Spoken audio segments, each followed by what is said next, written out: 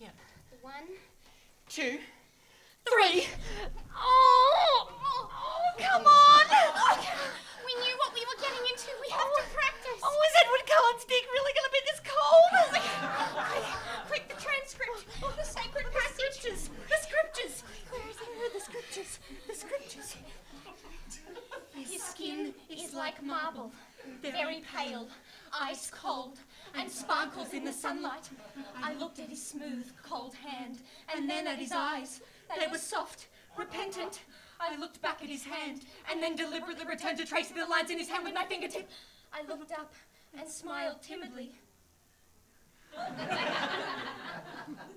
His answering smile was dazzling. Oh!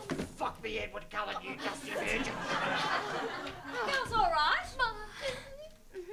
Now, what did I say about eating those Zupa Dupas too quickly? They Give you a brain freeze. Yeah. Oh, you having a good night? Oh, the best. It's a bit windy out there.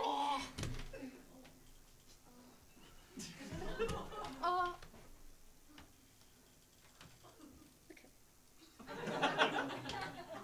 Okay. Well, you girls have fun.